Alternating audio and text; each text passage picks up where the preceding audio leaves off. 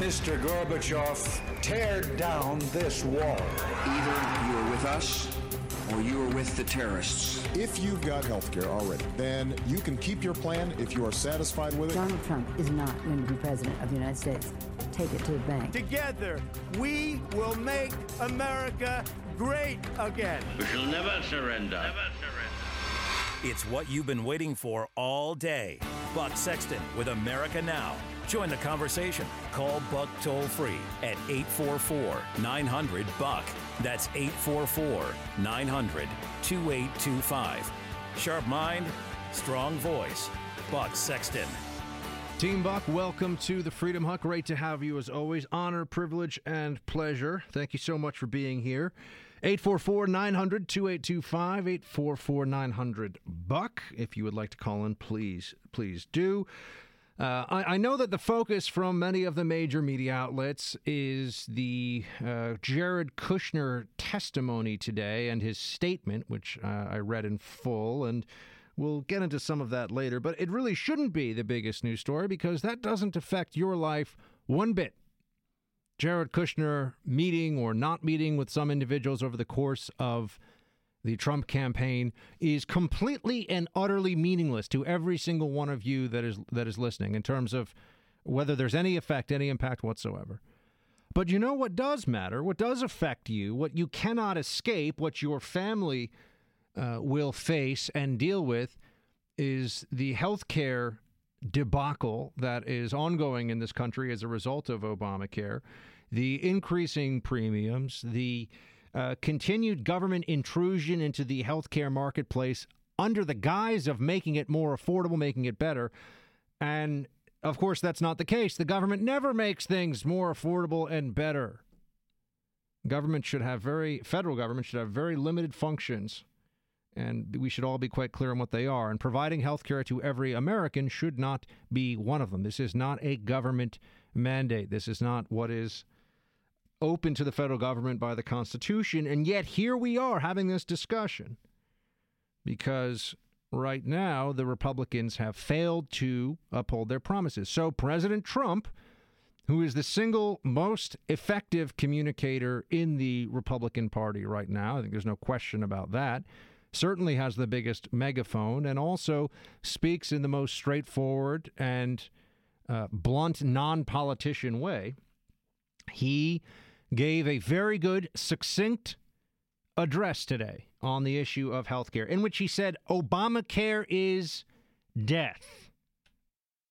The Senate bill protects coverage for pre-existing conditions, and you don't hear this from the Democrats. They like to tell you just the opposite, and they didn't even know the bill.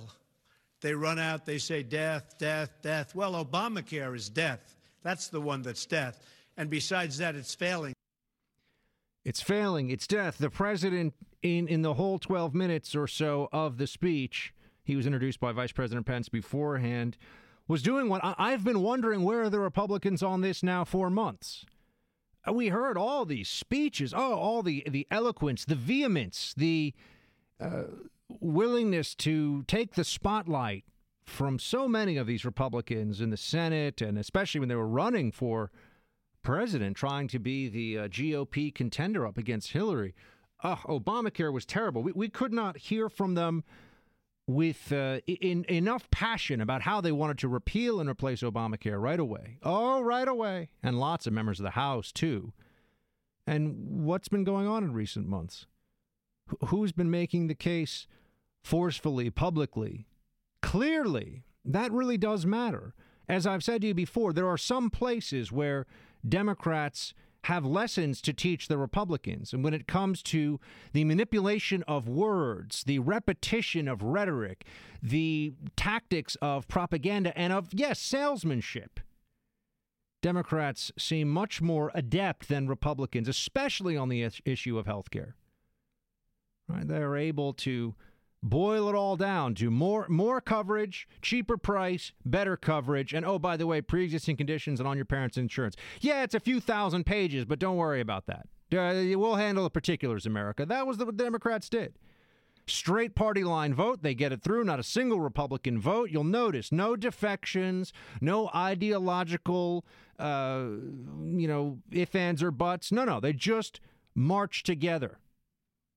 I understand that for a collectivist mindset, collective action, which is what Democrats did there, is, of course, an easier leap. But for the Republicans, they've got to take action.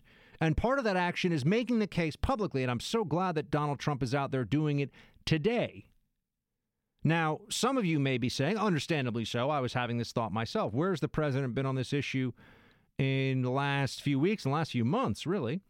But I think it's also fair to point out that this is a legislative issue, first and foremost. Yes, the president has a right to be selling this, but or has an obligation, has a role, I should say, not a right, a role to sell this. But what is he selling? Well, the Senate has to be clear on this. Obama knew all along that he was selling a government, a slow-moving but eventual government takeover of healthcare, and that it was phased, it was staged over time, and that there were a lot of special interests and the Democrats involved in this behind the scenes, and that this had been the dream. Obamacare was the dream of Democrat progressives and statists for over a century. So they knew that they just had to do it. And once they had set up the basic architecture, they could tweak, they could adjust, they could do what is necessary for them to maintain that control. Because really, ultimately, it's about control. Where are Republicans talking about freedom? Where are when was the last time you saw a senator on TV or during, some of them love to do radio interviews. When was the last time you heard them talking about how they still believe it's unconstitutional, right? They still believe that forcing someone to buy a private product is not the purview of the federal government. Or do they not believe that anymore? Was it all just a ruse? Was this just some big trick that they've played on the GOP base? Trump could have been out there selling this more, but I also think that he has been hampered. He's been slowed down by a Republican majority Senate that isn't even sure that it wants to go along with this. And never mind the House. I mean, the House had problems, too, with Paul Ryan. So what's he going to sell? Well, at least he's bringing this back into the realm of debate. He's fighting. He is positioning this so that as the motion to proceed that Mitch McConnell in the Senate is promising this week, as that is getting more attention, we'll see what happens with that. At least the American people have some focus on this issue. I know there are a lot of sites that are the Kushner story is their favorite story today, but it's really not that interesting. We'll spend a little bit of time on it. It's more important to get into framing this debate. What is the discussion? What's at the heart of this? President Trump was, first of all, making the case that Obamacare is based on lies. If you like a plan, you can keep your plan. If you like your doctor, you can keep your doctor. And that was not true. That was not the reality of Obamacare. It was based on lies. And the president reminded Americans of that today. Every pledge that Washington Democrats made to pass that bill turned out to be a lie. It was a big, fat, ugly lie. Democrats promised Americans like Steve Finn, a former police officer in West Virginia, that they would save $2,500 a year under Obamacare. Instead, his premiums have more than tripled. That's pretty bad. As a result of Obamacare's skyrocketing costs, Steve and his family and many of his employees had no other option than going on Medicaid and giving up their existing coverage. That's pretty bad, folks. Pretty bad. No choice, right? No choice. This is what was necessary here. The President of the United States telling human stories, telling stories about Americans and what this health care bill has done to them. Because otherwise, all you hear from the media is, coverage, coverage, coverage. There'll be less coverage if the Senate, or if the Republicans get their way. Forget about just the Senate. If the Republicans get their way, if the Trump administration gets its way, a lot of people will not have coverage. Well, people may choose not to have coverage, but if you eliminate choice from this equation, then you're just left with the government determining what your health care is, what you'll pay for it, and how quickly you can get it. If you eliminate choice, then you eliminate the market. If you eliminate the market, then you just have the government far too involved in this entire process.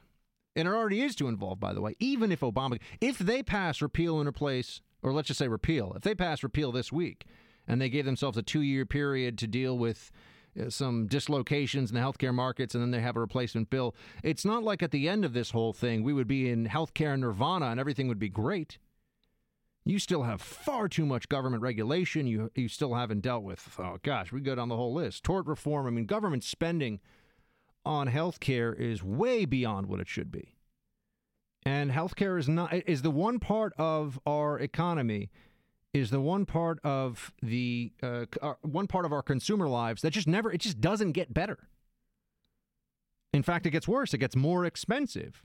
Now, why is that? Well, one, you have the stifling of market incentives that would make, via competition, that would make things cheaper, better, more efficient, better for the consumer. And you also have a massive scheme of healthcare subsidies under the guise of insurance. It's not insurance, it's subsidies. If you are getting healthcare right now through the individual market, you are either subsidizing other people or you're the recipient of subsidies. But we should at least all know what's going on, right? We should speak honestly about this. And Trump resetting the discussion and making this about human stories, about what's really happening to people, is essential. You know, if I have to hear one more time of some, Paul Ryan, oh yeah, Medicaid savings in a decade, it's going to just be life-changing for No, it's not. And even if that were true, that reforming Medicaid over the next 10 years is fantastic for the national debt and for the budget and everything else, that's not going to get it done right now. People need to know right now, why does action need to be taken? And at the heart of this whole Trump speech, he said it is a time for action. He said, we are here to solve problems. I'm so glad, by the way, it wasn't an hour-long speech with Q&A. I mean, this is what Trump needs to get out there on key issues to his platform, key issues that he articulated during the campaign that allowed him to decisively beat Hillary Clinton, which I know now it's this article of faith. Oh, Hillary was this terrible candidate. Well, actually, the entirety of the media was completely certain Hillary was going to win, and the polling had her winning. So we can all say now that she was such a terrible candidate. I mean, obviously, I think she was terrible, but there was something to Trump's message, okay? Not every candidate that could have possibly run would have beaten Hillary Clinton. I think we all recognize that. The message mattered, and the messenger matters, and Trump being out there and saying, look, we've got to do something on health care.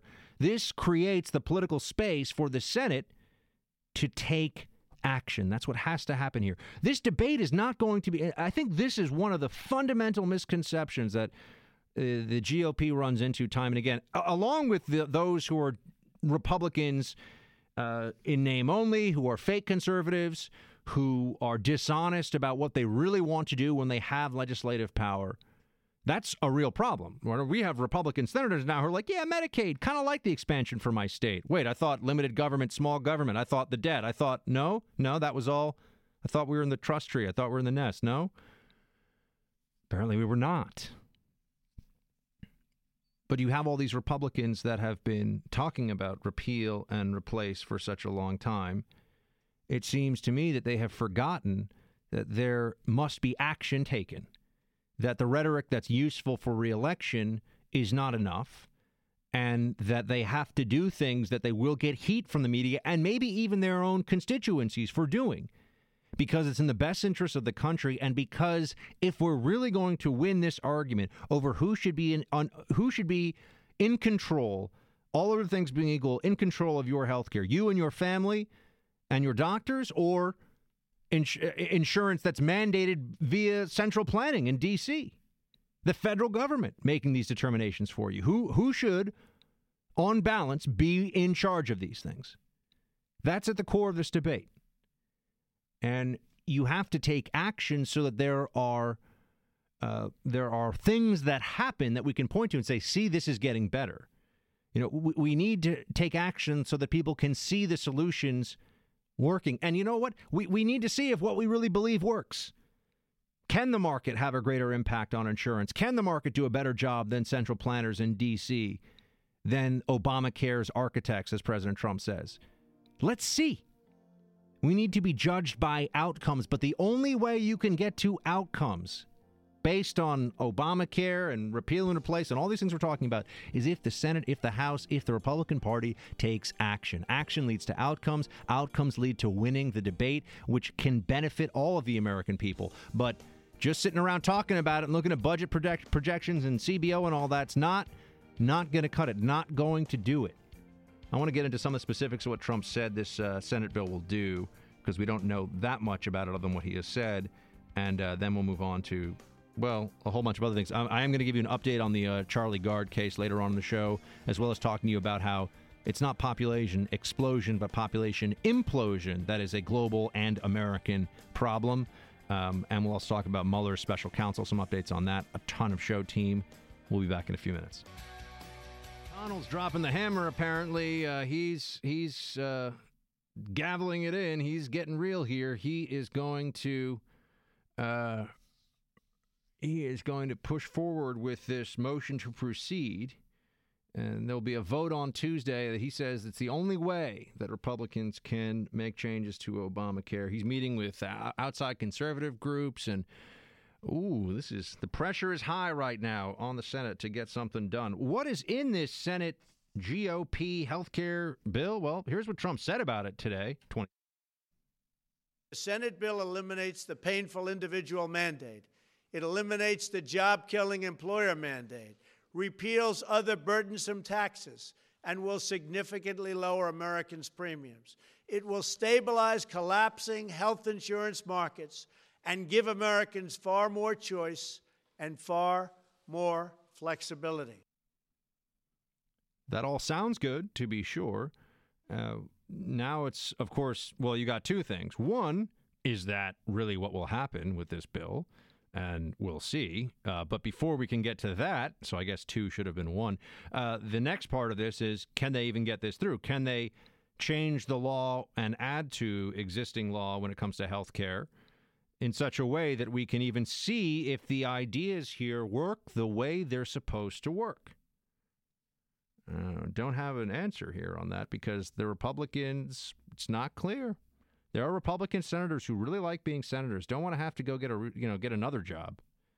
And if it means that their no vote keeps them in office, even if that has terrible long-term consequences for Americans in the individual health care market. And keep in mind, the individual market sends all kinds of signals. The individual health care insurance market sends signals to the rest of the market. If we could make an individual market that was flexible and full of choice and efficient and worked for people, well, then, it would affect the employer market too, right? The employer insurance or employer-based insurance market as well. But, don't expect any help. We're going to talk about where the Democrats are going with this, of course, coming up here, because we need to understand what the opposition is. But as Trump said, don't expect them to move an inch on this issue. They want to forget about the countless Americans they've hurt and the many that they are continuing to hurt every day by refusing to help us replace Obamacare. For the last 7 years, Republicans have been united in standing up for Obamacare's victims. Remember, repeal and replace, repeal and replace. They kept saying it over and over again. Every Republican running for office promised immediate relief from this disastrous law. We as a party must fulfill that solemn promise to the voters of this country to repeal and replace.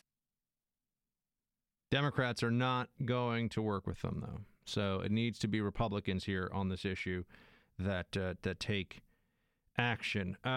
We will see if they're able to do it. I want to talk to you about what the Democrat line is on all this, of course, from none other than Chuck Schumer, the Senate Minority Leader. And I would like to hear from you, too. What do you think about Trump's speech today? Do you think that he is resetting the healthcare debate in a way that could have real impact, real influence on what's going on with the Senate?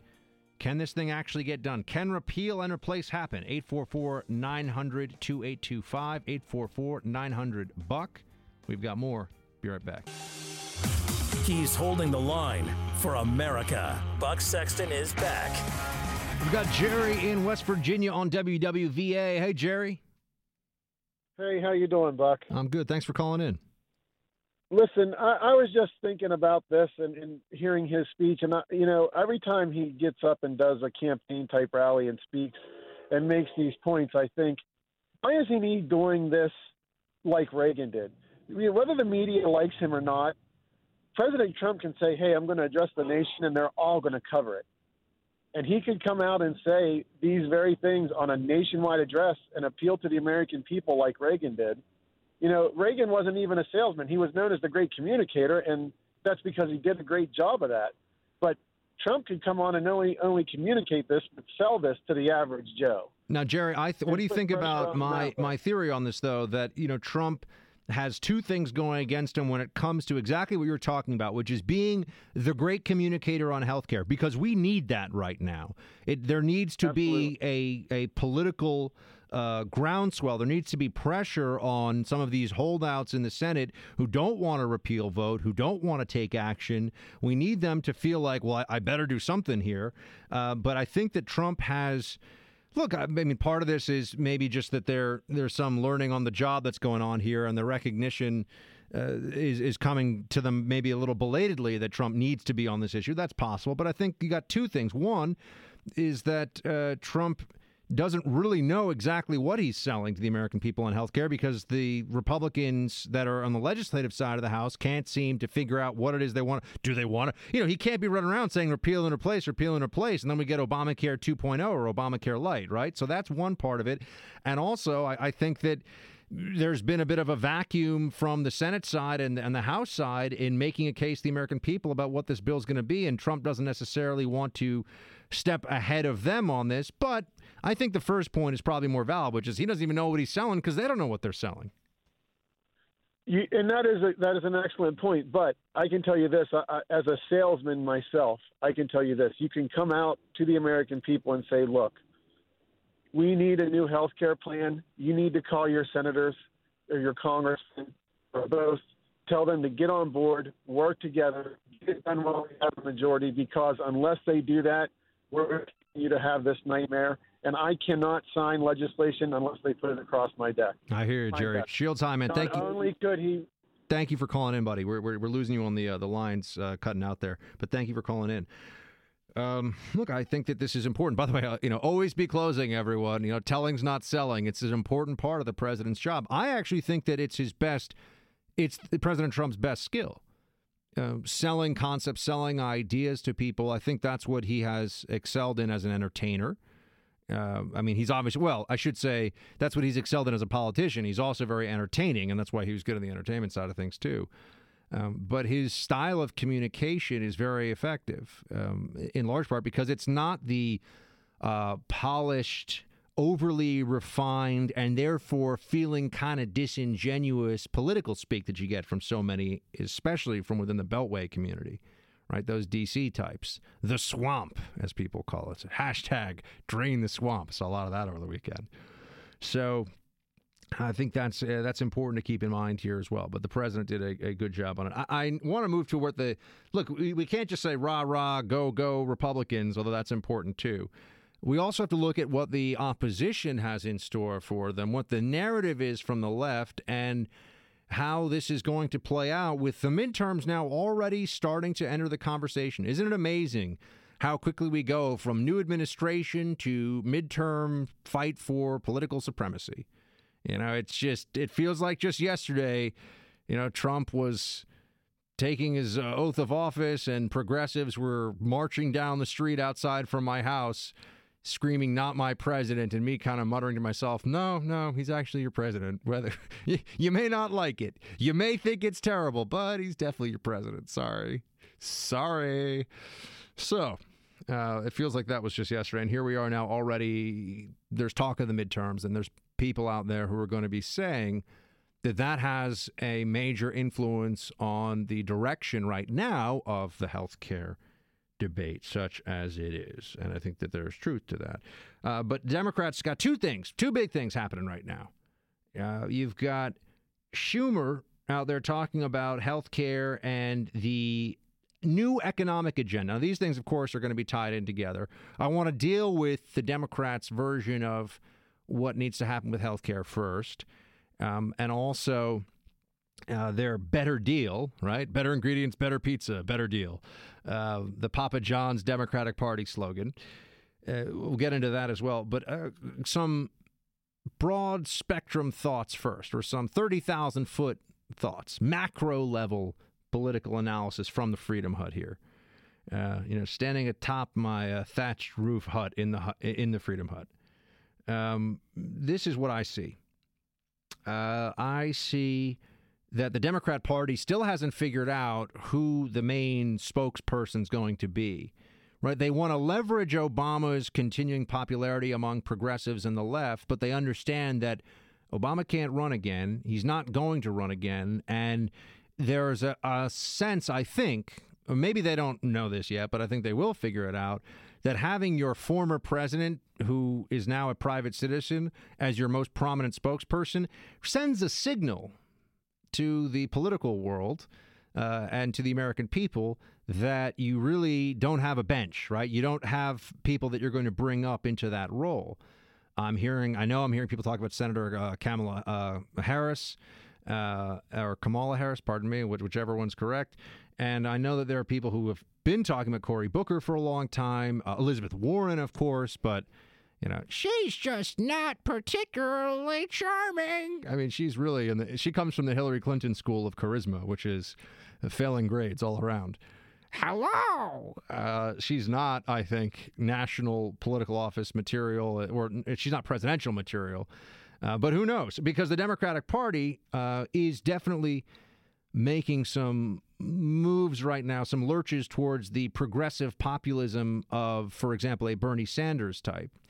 And I think that this is in part because they may have some buyer's remorse over the whole Hillary campaign thing. They may recognize, and this also, I think, ties into why they're still so angry about the election. They haven't moved past it at all, and it's because Hillary was really all they had. I mean, they decided they couldn't do Bernie at the national level. They couldn't have Bernie as the party standard bearer because the guy's a Democrat socialist. It's not a big problem. What do you mean? It's going to win the election. But no, they just didn't think that, socialism's not that cool yet. They were thinking about it, but they couldn't get there. So they went with Hillary. The problem with going with Hillary, though, is that she lost. That's very Captain Obvious just arrived in the Freedom Hut. No, but she lost. But they had put so much into the Clinton brand and the Clinton name, and that was the plan. There really was no plan B for the Democrat Party. That's what still you're seeing that play out now, such that you've got Chuck Schumer out there talking about, the better deal. You could call it like Schumerism, his better deal economy stuff. And we could call it, instead of, you could call it consumerism instead of consumerism, because you've got con man Chuck Schumer out there doing his thing. But first of all, he is making the case publicly right now as we have this health care debate happening. You got Schumer making a case for, oh, that's right, everybody. This is a guy who gets a lot of money, I should note, from Wall Street donors, and is very plugged in New York here, where I am. And he is talking about single-payer health care. The beginning. Week after week, month after month, we're going to roll out specific pieces here that are quite different than the Democratic Party you heard in the past. We were too cautious. We were too namby-pamby. This is sharp, bold, and will appeal to both the old Obama coalition, let's say the young lady who's just getting out of college, and the Democratic voters who deserted us for Trump. Yeah, they've recognized that they got beat straight up politically. I mean, they won't say that, of course. They're going to say that it was Russia. Oh, the Russians, they stole the election. But the reality is that the American worker, and I don't just mean the factory worker, I mean people who go to work and their families, and that there were a lot of Americans who felt very much like they were left out and left high and dry by the Democrat Party. And so they're going to do outreach now to them. They've been talking about how single payer is an issue that they might look at now, because that, by the way, gives them a huge boost among progressives. But also there's this new economic agenda that, let me get into this, but I'm going to wait and go into the break, and we'll talk about Chuck Schumer's offering up the Democrats' economic agenda, what that means, what it looks like, how it will play out in the midterms. And you're getting a little bit of a preview of the big fight here, my friends, the fight that is coming, the battle that looms. Let's hit a break. We'll get into it. Stay with me. Why don't Americans know where the Democrats stand for, and is that your fault? Well, it is in part our fault. When you lose an election with someone who has, say, 40% popularity, you look in the mirror and say, what did we do wrong? And the number one thing that we did wrong is we didn't tell people what we stood for. There's a part of me that feels like, well, at least Chuck Schumer's willing to say that, Hillary obviously is to blame for this. I'm sure maybe in the next breath or a few paragraphs later, he's going to say that Russia and all that stuff. But there's a shred of honesty in the statement here that, yeah, you lost to Trump. And I know it's a backhanded compliment or, it's meant to undermine Trump, what he says. I get that. But still, they couldn't beat a guy who they say was so unpopular and so terrible. There's got to be a reason. There's got to be a reason. And, well, Hillary was certainly a big part of it. What I think is interesting is that the Democratic Party is, there's a problem here of Hillary didn't know why she should win, or rather why you should vote for her. She thought she should win because she's Hillary. But there was no clear message behind Hillary Clinton's campaign at all. I'm with her? I mean, why not just have your campaign slogan be like, here I am? I mean, okay, yeah, here you are. I'm with her is like the least inspiring thing ever. Or what is it, Ready Together? I can't even remember. I mean, they tried all these different ones. And I remembered one of her earliest, when she officially launched her campaign, one of her earliest ads, and I was thinking to myself, what is this? This is supposed to inspire what exactly? And it was never clear to her. It was obvious as a candidate. A vote for Hillary Clinton was what? A vote for the Beltway insider, special interest dominated status quo. I think that's probably the most accurate, with also a lot of continuation of Obama progressive cultural concessions and issues. And, I think that's what she, if you were going to be honest about it, what she was really all about. And that's what you would have been voting for.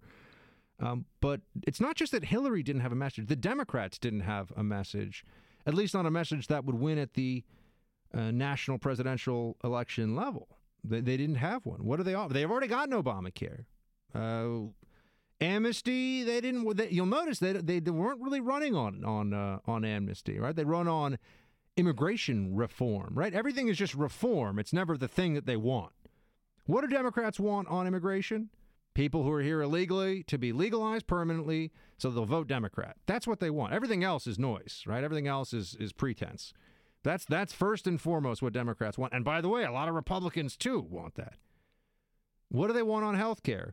The government deciding who gets what when it comes to health care, shifting around the pools of money via insurers, telling you what you pay, telling somebody else what they pay. You subsidize other people's health insurance, or they subsidize your insurance, and that's all up to the government.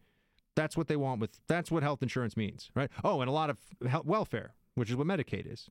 That's what Democrats want. Everything else is secondary to those basic ideas. They can't run on that, right? So what are they going to run on now? Well, they didn't have a message with Hillary. They can't say, hey, that message that you rejected with Hillary Clinton is actually the right message because, one, it obviously didn't work, and two, they're not even sure what it is. They don't know. Hillary didn't know. So now they're coming up with something. They're calling it a better deal, which is about as inspiring a slogan as I'm with her, but that's what they're going with. And here's Schumer on the Sunday show talking about it.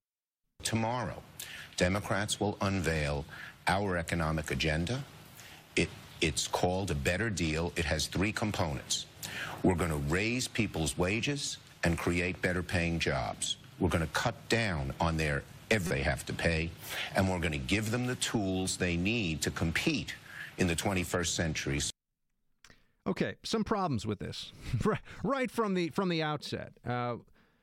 Democrats don't. I mean, when they say raise wages, what they mean is, of course, raise the minimum wage, because the market determines wages. They don't actually determine wages unless they mandate through something like a minimum wage what people get paid, and that does not have the effects that Democrats want it to. But it sounds good, right? $15 minimum wage. They're going to run on that, which will have enormous. I mean, if that becomes the national federal minimum wage, $15, have enormous implications.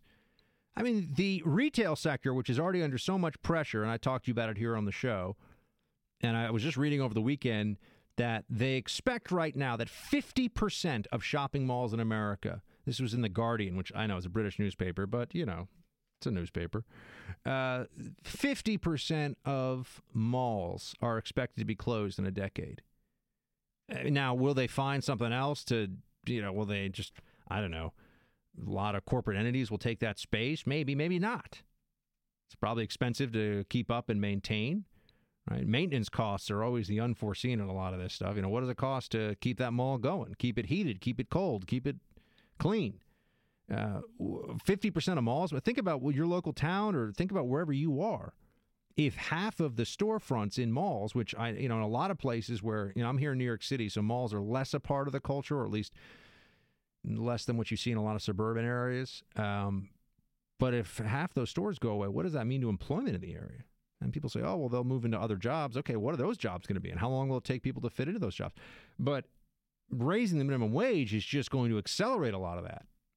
It's going to accelerate the die-off of jobs in retail. And it will, I think, also force consolidation in service jobs, most notably being a server in a restaurant and other cleaning services, things like that. Because it'll become too expensive. And you'll have, yes, with fast food, when you talk about the really major service industry employers, you're going to have increased automation. This is just what's going to happen. People have less hours to work. There'll be layoffs. Some people will make more money, but there'll be automation. And they're just squeezing the balloon in one place and saying, look at what geniuses we are, and forgetting about what's happening in the rest of the balloon. Better jobs. I mean, the government doesn't make jobs. I mean, in fact, I think there's some report about an Obamacare era program. I just saw the headline on it. Some Obamacare era program that spent like $2 million for a couple of jobs or something. I mean, I'll remember what it was in a few minutes. But that sounds about right. That's usually what the government does. It spends a whole lot of money. And oh yeah, here you go. This is from the Daily Signal. $2 million Obama-era program gets 17 people jobs. So, yeah, the government can create jobs at a cost of, $2 million for 17 people. There you go. Your government, your tax dollars at work, my friends. So that's one way for it to happen. But, this better deal agenda the Democrats are pushing for, it's just stuff that sounds nice. It's just economic populism that ignores economics. So, there's only so far you can get with that, but it might allow them to regain power. But I want to talk to you about some stuff on immigration. I will give you an update on the Charlie Gard case later on in the show, as well as talking to you about central planning here in America and around the world and its effect on population growth and how we are facing a population implosion. That has big implications. The Freedom Hut rocks online, too. You can hang out with Team Buck anytime. Plus, get Buck's latest news and analysis. Go to bucksexton.com. That's bucksexton.com. Are you not entertained? The Buck is back. So Jared Kushner, who's the president's senior counsel, has been out there today dealing with a whole bunch of issues, including a behind-closed-door testimony to the Senate Intelligence Committee, and also released a full and detailed public statement about this Russia stuff, these supposed Russia meetings, and the creation of a back channel and all. And I read through his statement, all of it, and it seems to make sense to me. There's nothing in it that I look at and say, well, that doesn't add up, or that's a problem. This is all a question of whether or not you seek to believe that innocent activity is because you've already bought into this idea of a Russian collusion narrative, that innocent activity is in fact not, that it's nefarious, that it is of ill intent. And so Kushner, whom I actually met once some years ago and talked to for a little while about media stuff, and seemed like a nice enough fellow. I didn't really, seemed fine to me. But he spoke about this today. We don't usually get to hear from Jared. It's interesting. I think a lot of people in media are like, what does he even sound like? Because he doesn't speak publicly all that often. He's a pretty low-key guy, I can tell you that. He is not overly demonstrative and not overly theatrical, maybe a better way of putting it. He's a pretty low-key dude. Here's what he had to say about all this Russia collusion stuff. Let me be very clear. I did not collude with Russia, nor do I know of anyone else in the campaign who did so. I had no improper contacts. I have not relied on Russian funds for my businesses. And I have been fully transparent in providing all requested information. Now, he said in his statement that specifically with regard to forms that he filled out that are legally binding in the sense that you have to be forthright and honest on those forms for a security clearance. I know because I went through that process myself. I remember it well. And he said that more or less it wasn't just Russians that were left off or Russian contacts that were left off those forms. It was all foreign contacts. Essentially, there was a mistake made. The form was submitted too early. He made an addendum. And look, when you're talking about government forms, an honest mistake should be treated as such. So, but if you hate Trump and everything about Trump, of course, you think that this is all some grand conspiracy. Meanwhile, I will give Jason Chaffetz credit with regard to how the media treats the issue of Kushner and his security clearance and his foreign contacts versus, say, I don't know, Hillary Clinton and her emails and BleachBit and hammers taken to phones and all that. When I tried, as the chairman of the Oversight Committee, to bring in Ben Rhodes to talk about the Iran situation, nobody knows what the deal with Iran was. Right. They claimed executive privilege. I think the Trumps need to actually get a lot of credit for openness and transparency. They didn't delete their emails. They provided their emails. Right. When they wanted to talk to them, they said, you can talk to us. And yet when we did the same thing with the Democrats, they gave us a stiff arm every single step of the way. Former Congressman, you know there is a double standard in Washington, D.C. and the mainstream media. And there's a double standard with the United States Senate Republicans because they are holding them to a much higher standard with very little evidence than they ever did the Clintons. And that investigation, why did it end? Just because there was a political election. I think that's wrong. Okay, so I think that this is an important point, that we've got all this focus on Kushner and the security clearance forms.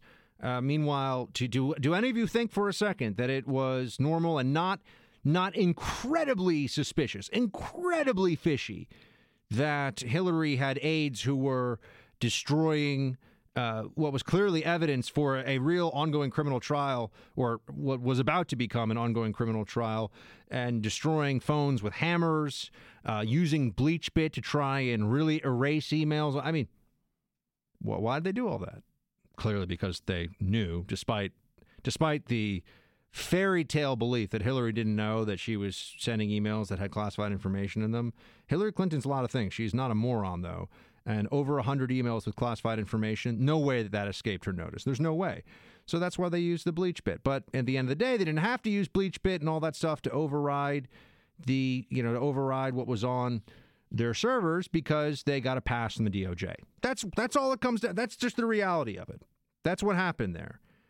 So I think that that's a good place to then transition into, okay, so now that was a standard, a DOJ standard set for Hillary and her top people, and also the immunity deal that they were all given. Give us your stuff. Don't worry. No matter what's on it, we won't prosecute you. Wow. That's a great deal. You've got the ongoing special counsel situation, and you've got, first of all, before we get into special counsel, you got Trump attorney Jay Sekulow out there saying that all this stuff about pardons, people got to stop talking about the pardons. Under the Constitution, under Article 2, Section 2, the president has the authority to pardon. But I want to be clear on this, George. We have not and continue to not have conversations with the president of the United States regarding pardons. Pardons have not been discussed, and pardons are not on the table. While it makes for interesting academic discussions, let me tell you what the legal team is not doing. We're not researching the issue because the issue of pardons is not on the table. There's nothing to pardon from. Yeah, this is like I was saying to you last week. A pardon for what? They don't even know what the crime is yet. How can you have pardons? How can you be discussing pardons when you don't even know what the crime would, it would have to be a federal crime. What would it be? We don't know. They don't know. They've got no idea whatsoever. Meanwhile, though, you've seen that the two themes that the media was supposed to run with last week were Trump pardoning people who are, of course, criminals and bad, and also the possibility of firing Mueller, the special counsel. And Chuck Schumer, of course, raising that issue because he's trying to set the agenda for the Democrats for the week. Here's what he said.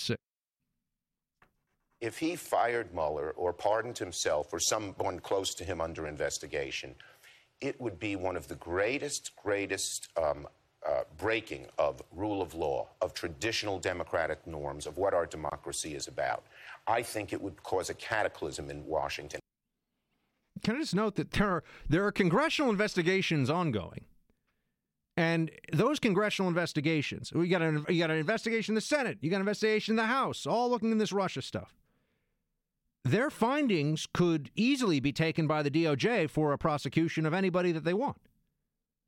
Right. So it's not. This is the myth, and it's unfortunate that we have to spend. I know you're like, Buck, let's talk immigration and other things. And like I said, we can get into other topics here just in short order. But you got to deal with this stuff. You got to smack down the lies, the myths, the half truths, the untruths, all of it.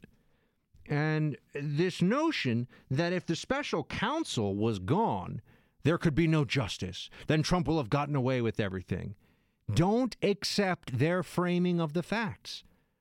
If someone was found by the other multiple investigations ongoing, never mind what the media is doing, right? And they're getting access to all kinds of stuff. If there was any finding of real wrongdoing, criminal wrongdoing from the other investigations, the Senate, the House investigations, the Department of Justice could bring charges. The Department of Justice could very well bring charges, right? There's nothing that stops them. So the Attorney General's accused himself, but any other senior prosecutor in DOJ could say, okay, here we go. We're going to go get so-and-so for what was found out by the investigation. So, let me ask you this. If the special counsel is so necessary, why are the congressional investigations happening? What's with all the testimony? What's with the subpoenas? The special counsel's on it, right? I mean, how many investigations do they have to have in D.C. on this completely hyperinflated issue of Russia collusion? How many investigations is enough? They fired the special counsel and it's, the death of democracy. Democracy will be dead in the darkness, like Washington Post says. I mean, that's what they're trying to tell you. Meanwhile, I'm like, well, why do they even have all these other? Shouldn't they stop doing all the congressional investigations? Shouldn't they give that up? Because those people, you can't lie to Congress. Jared Kushner's statement, people are saying, well, he wasn't under oath. You can't lie to Congress. That's a crime. So they have the right to compel testimony. They're getting statements. They're doing investigations. They have the right to meet with people behind closed doors, as they did with Kushner. If they want to talk about sensitive, classified information with regard to the Russia investigation in one capacity or another, they're able to do that. So if the special counsel is the sine qua non, if you will, of investigations into Russia collusion, what's with the other ones? Of course. The reason they're so fixated on the special counsel, unsurprisingly, is because they realize that the special counsel is under a lot of scrutiny and political pressure. And I do think it's relevant. I do think it's valid to look at the backgrounds of the special counsel investigative team. You got a bunch of people that, this is it's the main story on Fox News right now, I know, but there are lawyers who gave to Hillary. No lawyers who gave to Trump. You got a bunch of lawyers who gave to Obama and gave to Hillary who are on this team. You don't think that they want to be hailed as heroes at the end of this? Let's look at the motivations of Mueller's special counsel for a moment here, of the various people that he's assembled. These are lawyers. As an aside, but I think a necessary one, law schools have been infiltrated with much of the same progressive social justice ideology as other undergraduate campuses have. I speak to people who have just graduated from law school. I know some of them very, very well. And I'm like, look, did you have a single professor who's conservative? Maybe over the course of 3 years of law education, they might have had one conservative who was probably like a stealth conservative, didn't even really want to come out and talk about it. But so I know that there are conservative lawyers out there. I have friends who are conservative lawyers, but you got a lot of, especially the kind of lawyers that go into working at the DOJ. You got a lot of Democrats. Okay, start right with that.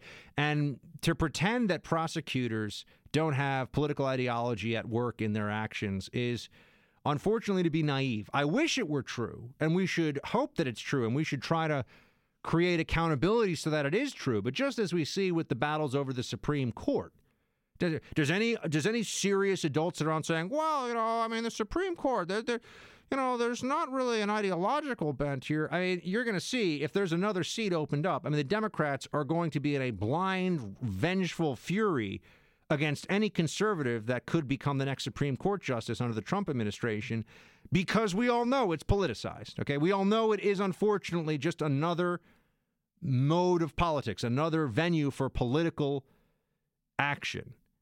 You think the DOJ is so different? Why would that be the case? No, in fact, based on what we saw with Eric Holder, Loretta Lynch, and various attorneys general before them, of course the DOJ is politically inclined. It's unfortunate, but it's true. So, yes, we are going to look at this team that Mueller has, because they're just people like everybody else. They have political ideologies. They have a sense of what they think is best for the country. And I can promise you this. The benefit of the doubt will not be given to the Trump team based on the people that Mueller has assembled. The benefit of the doubt will not be given to this White House on anything. And you can say, well, it's all about rule of law. This is the moment you start getting into whether or not there'll be charges for collusion, or whether or not there'll be charges for a non-national security leak of some kind, or whether or not they'll be charged. These are all very politicized decisions. You're operating in a gray area. And it comes down to, yes, discretion. And so since there's so much power, so much authority that's been given to this special counsel, isn't it only sensible, isn't it necessary to get some sense as to whether the deck is already stacked against this White House with the special counsel? And, look, all you have to do is look at how fixated on this the Democrats are. Oh, the special counsel goes, it's all over. Because this is their best tool against this White House. They know that. This is a weapon against the White House. It has nothing to do with justice or Russia or finding out whether the integrity of our election was breached. This is a way to erase the Trump victory, and it's a way to get revenge on all of those who opposed Hillary and the Democratic Party's ascension to power. That's what the special counsel is about. I know you're not fooled, but we cannot allow ourselves to be fooled by all these sanctimonious claims of nonpartisan DOJ activity. Well, I know this is within the auspices of the DOJ, but kind of out of the usual chain of command. Anyway, all right. Got to go into a break here, going a bit long. 844-900-BUCK, 844-900-2825. Tom in Ohio, WWVA. Hey, Tom. Good afternoon, Buck. I really appreciate your program and your perspective. I want to tell you that. Thank you. I think that Jeff Sessions either needs to get off of dead center or resign or be fired. He's in a position, now granted, he is Attorney General of the United States, but he's also appointed by the President of the United States. To a certain extent, he is a political animal as well as head of the Justice Department. And where political crimes have been committed, or may have been committed, such as the unmasking, such as the whole situation with the leaks, such as the server and the foundation, such as going back to Fast and Furious, going back to Lois Lerner, going back to Loretta Lynch and Bill Clinton on a tarmac. I guess what I'm saying is there are instances there where I think he ought to be convening grand juries and looking into those matters, because when this all comes down to the next midterm election, Buck, you're going to have people voting on, well, okay, the liberals are saying this, the conservatives are saying that. The investigations by the Senate and the House committees, the Democrats are saying this, the Republicans are saying that. They're probably going to be a toss-up for a lot of people, and then decide on the basis of what the special prosecutor is saying, who is totally biased. And really, I'd say he ought to even investigate that. Was there collusion between Comey and Mueller and the Deputy Attorney General when he stepped aside? But if he's not going to get off at dead center, then I think he is useless because, quite frankly, It's a political fight. I mean, Jeff Sessions is an honorable guy, but he's in the middle of a political fight. And if he's going to be Mr. Rulebook and try to be the Boy Scout here, it's not the role for him. But Tom, thank you for. Well, he can be real quick, Buck. He can be the Boy Scout, but not the Forrest Gump Boy Scout. He's got to be the Sergeant Elvin York Boy Scout, who's taken the fight to the enemy, taken out a few of the machine gun nest, and a lot of the rest will surrender. Wow, that's quite a Boy Scout reference there. Boy Scouts, machine gun nest. All right, Tom, thank you for calling in. I was like, I thought they just built like fires with sticks and things like that. And I was a Boy Scout for like a couple of months. We didn't do any machine gun nest stuff. But I know what he's saying. Joe in Massachusetts, WKOX. What's up in the Boston area? How you doing, Joe? Oh, good, Buck. Yourself? I'm good. Buck, I was wondering if you could, based on the history of Robert Mueller, his decision making, has it been political through his history? Has he been a constitutional person, following the law in his career, or could you get a little bit into it? Sure. Well, look, I can tell you that Mueller was he's a Princeton grad. He has been a longtime FBI guy. He was obviously FBI director. He had been a U.S. attorney and an assistant U.S. attorney, FBI director for a very long period of time. I think the longest, they say, since Director Hoover. And in terms of his political decision-making, I mean, Joe, I honestly, I'd have to look in to see where Mueller may have shown his political side a little bit. But it's a very good question. Let me think about it and look into it a bit more. Shields high, man. And team, we'll be right back. He's holding the line for America. Buck Sexton is back. So Kellyanne Conway was making the rounds to talk about some of the shakeup in the White House communications shop and some other issues as well. First, actually, because this is a continuation of what we were just talking about, you had Kellyanne Conway on Mr. Mueller, and this is what she had to say about the special counsel. Are you actually alleging that there were active conversations with Russians trying to change the election results? Because very few people are actually saying that. Are you saying that? Or are you just trying to put it out there because you guys are so invested or there being something there? What is there? What constitutional crisis are we facing right now? I tell you what, I'm going to leave that to Jeffrey Toobin and the law experts. But many people are afraid that if this president fires Robert Mueller, we will be in a constitutional crisis. Why doesn't the president just want Mueller to prove that Trump is right, that Russia was a hoax? Why doesn't he just want Mueller to go ahead and confirm that for him? Well, isn't Mr. Mueller and his band of Democratic donors doing that? Aren't they trying to do that? You notice that. She threw that in there. I should note, and I did not leave this out intentionally before. I was just going off the cuff when we had that caller asking about former FBI Director Mueller. He was a decorated and wounded combat veteran in Vietnam. He was awarded a Purple Heart. He was leading a platoon in Vietnam. So, look, he's the guy's done a lot of great public service, and he is a war hero. So, I mean, he served his country honorably, and let's keep things in the proper perspective here. That doesn't mean that his group of Democrats aren't a bunch of lawyer hacks, though. The people he's got working for him, and that doesn't mean that he's going to make the right choice here. But we were asked about his background, that I certainly didn't want to leave off that he's a Marine Corps veteran, which is an essential part of who he is, and it's an essential part of his bio. And we respect his service. So.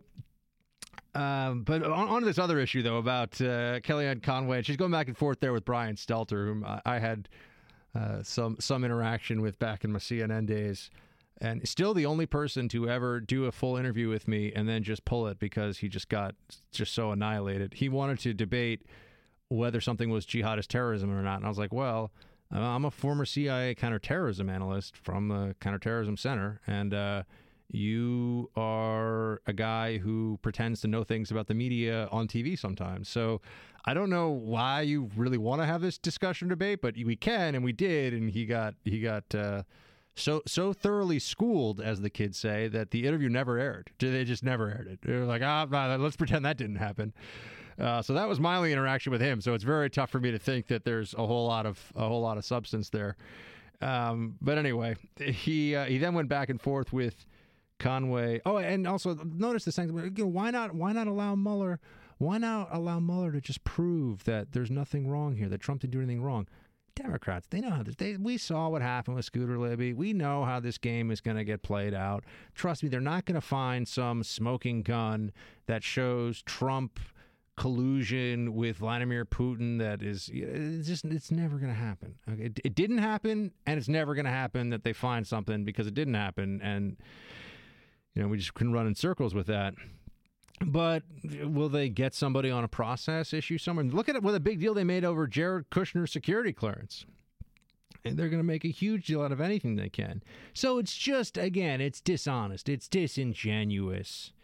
It's very slimy and false to be like, oh, well, let's just let the special counsel. And it would force a constitutional crisis. What would be the constitutional crisis? I'm not saying that it would look great for the administration, but what would be the constitutional crisis? The special counsel is not invulnerable to being fired. Special counsel could be fired. So what's the big deal? You do get into this. The reality of a lot of different institutions in American governance are that they do police themselves. And that is an imperfect thing at best.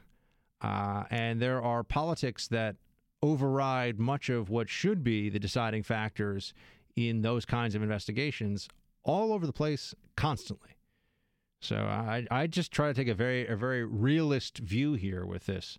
There are reasons why when Democrats or Republicans come in, they empty out the Department of Justice from all these, U.S. attorneys go and AUSAs get shifted and all this stuff. Because you want to have your people in at DOJ. It's not just because of priorities. It's just not. I mean, we can all sit around and pretend, but I don't know why we have to live in that fantasy land. But anyway, so Conway went back to Stelter on the issue of CNN's business decision, which I also thought was interesting. We're very happy to come and take questions from I think, an outlet that's been incredibly unfair and systematically against this president. I guess you made a business decision to do so, but we're here trying to connect the American people with the president's message and answer your questions as respectfully as we can. So in your first answer, you made several points about the administration's accomplishments, but you started by attacking CNN. Why does attacking CNN make America great again? No, I'm sure you want that to go viral. I'm not attacking CNN. I'm wondering why CNN spends its time. You said the company made a business decision to be unfair to the president, when in fact what we are trying to do is cover a very unusual president and try to explain what the heck is going on at a White House that seems awfully dysfunctional. Let's break that down. Well, first of all, that's not fair. And I constantly hear this coming out of the mouths of people who have never worked in any White House, let alone this White House. If you want a more candid, clear look at the functioning of the White House, I invite you inside. Come inside. This is the people's house. You are welcomed inside to see, but we never get those calls. We just turn on the TV and we see a one-way, non-conversation using words that are meant to deride and deny the president his due. Yep. She's spot on there. And also, I should note that the notion of this whole idea of a business decision at CNN, I think it's even worse than that. I do think that there are a lot of career and exalted within the halls of CNN, at least. There are a lot of career CNNers who believe that the president did collude, believe that they have wagered their professional reputations and whatever integrity that they believe they have in what they do on bringing down this White House. And so that train has left the station. There's nothing. They are not going to be able to turn that around now. That's what they have decided. They are branded as that. That is who they are now. They are an anti-Trump network. The problem they have, of course, is that their previous brand had been, whether you believe it or not, that they're a more centrist, journalism-focused, breaking news-focused organization. That was certainly the self-described tagline for CNN when I was there. Not necessarily accurate, but I'm just saying that's what they thought.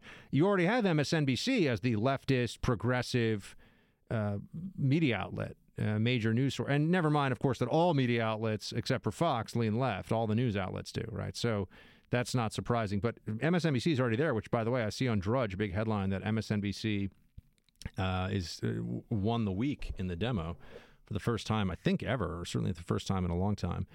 So that's indicative of people turning to MSNBC. If you're a progressive and you want Trump is terrible, the administration's awful, and you want some credibility behind that, that's not wrapped up in this facade of, oh, we're just journalists, man, like we don't have opinions, then you go to MSNBC. You're not going to go to CNN. I mean, who are the real conservative? Who are the conservative voices that you see on CNN represented in these mega panels? They have all these, quote, analysts and, quote, journalists going on TV who all have the same point of view about Trump and everything that he's done and his administration. And it's just boring because they're pretending that they're not, they're pretending that they're not making a very clear decision night in and night out with how they cover the administration. It's just nonsense. It really is. But, they continue to push this. So also, by the way, switching gears here for a second, our sponsor this half hour is ZipRecruiter. If you are hiring, you got to know right off the bat that one of the most important decisions, or the most important decisions that you'll be making, has to do with your personnel, who you bring in to staff your organization. And if you've got a job opening right now, ZipRecruiter is simply the best place you can go to find great talent, which leads to a successful business. You can post your job to 100+ sites with a single click. And that's why ZipRecruiter is different. Unlike other job sites, ZipRecruiter doesn't depend on candidates finding you, it finds them. No juggling emails or calls to your office. Simply screen, rate, and manage candidates all in one place with ZipRecruiter's easy-to-use dashboard. Go on their website. Check it out. I'm telling you, it is so clear and straightforward. And you're going to be like, wow, this is so easy. Such a great way to find fantastic talent for my business. And right now, my listeners can post jobs on ZipRecruiter for free. That's right, free. All you have to do is go to ZipRecruiter.com/Buck, B-U-C-K. That's ZipRecruiter.com/Buck. One more time to try it for free. Go to ZipRecruiter.com/Buck. I thought we were going to get into an immigration discussion today. I'm not sure we're going to have time for it on today's show. I might have to push that to tomorrow because there's a few more things I've got to say on this. We are talking about the Charlie Gard case in Hour 3. I have an update for you, a very sad one, but an update for you on that story. And then we'll also talk about Elon Musk and his and just the broader issue of population explosion versus population implosion. It sounds kind of maybe a little nerdy and scientific. It's actually a fascinating discussion and has enormous implications for all of us. Oh, and the Huffington Post is running pieces now that say that women are not the only ones who have a menstrual cycle. That is a true thing. I'm not making up that they say that. They say that it's not just women who have menstruals. I mean, I'll explain it more in the next hour, but wow. Yeah, that's what they are saying about these things, these issues. Bradley in Arizona on KFYI. Before we go into break, what do you got? Buck, I just want to say thanks for everything you put out there. I'd really appreciate it if I got more Hillary Clinton impressions. It makes me laugh every time. All right, sure thing, man. Thank you. But I was listening to when you were talking about how CNN is they want to be the centrist and news organization. CNN is doing the same thing Donald Trump did, and they're doubling down on on Russia. They've bought into that brand. They bet everything on that. So far be it away from them to ever say we've made a mistake, we did something wrong, because that would be admitting some level of guilt. And if you are the self-described pinnacle on the mountaintop of everything that is truth and right, as CNN thinks they are, then you'd be admitting to your own failures and flaws. So yeah, I mean they think. I mean the internal dialogue at CNN for a lot of the employees, and I know this because some of them still reach out to me and they're like, why are you such a stooge for Trump? Like why don't you understand that this was a threat to our democracy? And I'm like, you're like you're bizarre, out of your mind. I don't know what to say to them. But the internal dialogue there is that they're the gold standard in cable news, Big J journalism. That's the brand. But how can that be the brand when they have so many stories running on Russia that are just complete nonsense and crap? I don't know what to say. Well, actually, I do know what to say because I'm a radio host. But you know what I mean? It's you kind of got to scratch your head sometimes with it. but that's the brand that they built, and they're going to stand on that as long as they can until another story comes about, or until they're proven right. Whatever. Yeah, but keep in mind that they ran with the missing plane. Thank you for calling in, Bradley, from Arizona on KFYI. They ran with the missing plane story like it was breaking news for months. I mean, the plane thing was CNN was the missing plane channel for months. So they will not shy away from just focusing in on one thing. All right, quick break here. We've got more. Stay with me. I talked to you a little bit about Shark Week last week. Just, a little fun, mix it up. Don't sit around talking about Russia, collusion, Trump, special counsel. Yeah. I talked to you about Shark Week for like a segment, or I may have mentioned that Michael Phelps, the most decorated Olympiad of all time, was going to be swimming against a great white shark. That's how it was set up. Now, I'm not a lunatic, so I understood that they weren't like gonna. Although talking about the reality TV ratings, they weren't gonna like dump Phelps into a pool somewhere and then like release a great white shark and like see if he could get away from it, right? I mean, that I understood that there was gonna be safety precautions, but I figured they would have a great white out maybe in the out in the open ocean, and they would show that swimming, and maybe Phelps would be in some kind of a contained tank somewhere, or a cage, and be swimming it the way that people do cage diving with great whites or something, and he would swim 40 yards or something. I don't know, but I thought they'd at least make it look cool. I did not think that they would have their big stunt for Shark Week would be Phelps swimming against a CGI, a computer-generated image of a shark.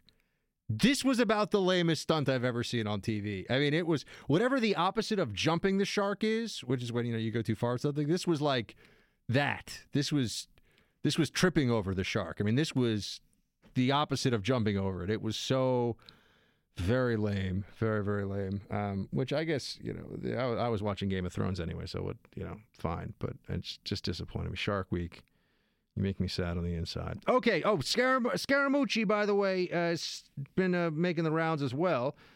Kind of a reset from the White House in the last few days on the messaging and on who's going to be doing the messaging. And you had Scaramucci, Mr. Scaramucci here, Anthony Scaramucci, saying that he's going to crack down on the leaks. But he's done absolutely nothing wrong, and there's no need for him to pardon anybody, but he just doesn't like the fact that he has a 2-minute conversation in the Oval Office or in his study, and then people are running out and leaking that. What happens to leakers on your watch? They're going to get fired.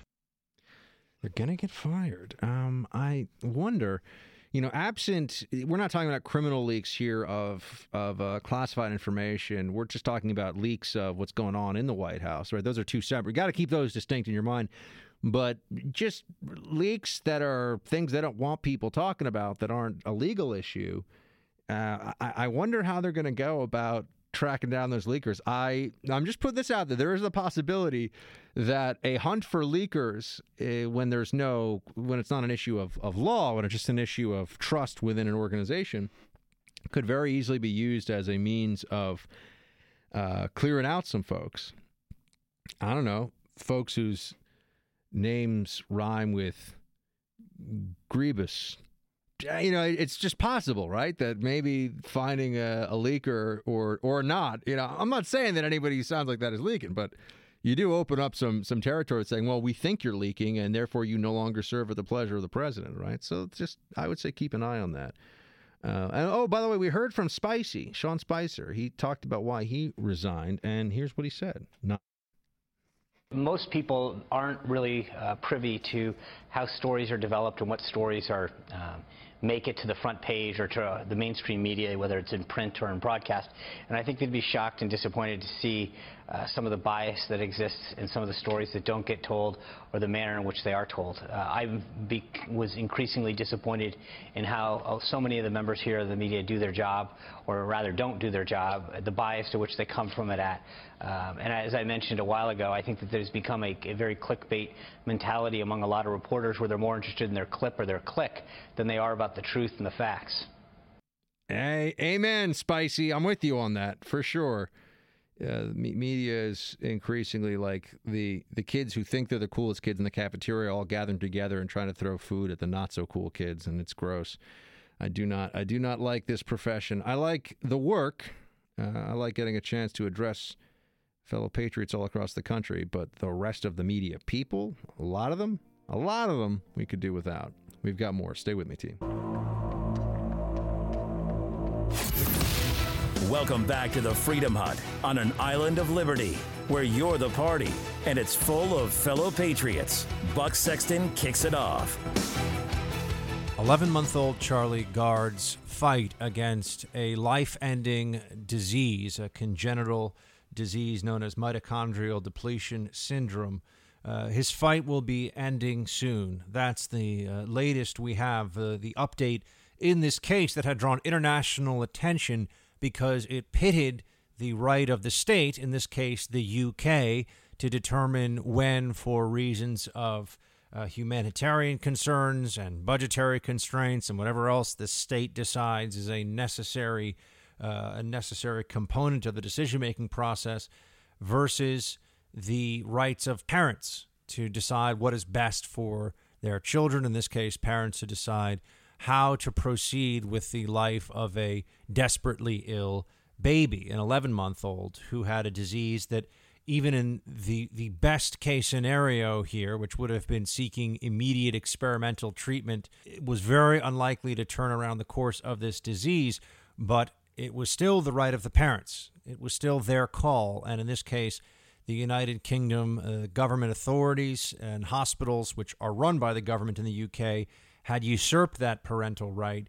And now we're told that because of the delay, because of the slowdown in the decision-making process, as a result of the state, the UK stepping in and saying, sorry, parents, you don't get to make this decision, it is now too late even for the experimental treatment of Charlie Gard. Here is what his father had to say earlier today. It's a gut punch. It's a heart-wrenching statement, but I thought you should hear it from the father himself. Charlie has been left with his illness to deteriorate devastatingly to the point of no return.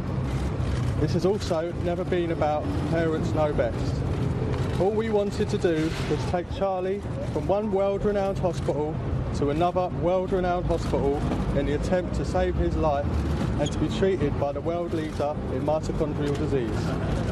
We will have to live with the what-ifs which will haunt us for the rest of our lives. Despite the way that our beautiful son has been spoken about sometimes as if he is not worthy of a chance at life, our son is an absolute warrior, and we could not be prouder of him, and we will miss him terribly.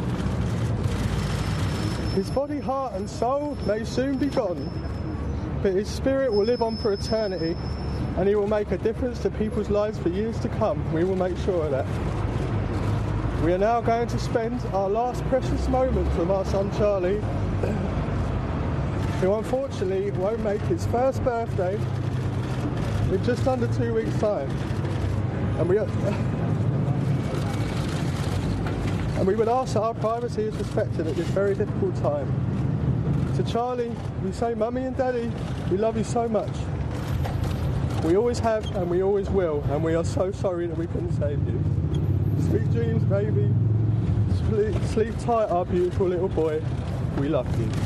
So perhaps this case is not one that can be seen as having anything but a tragic ending, and it's very sad for Charlie's parents, but there is I would hope, the takeaway from this for governments and, more importantly, for people around the world, in the UK and here at home as well, that every child deserves life. Every child deserves every effort that can be given to that child at life.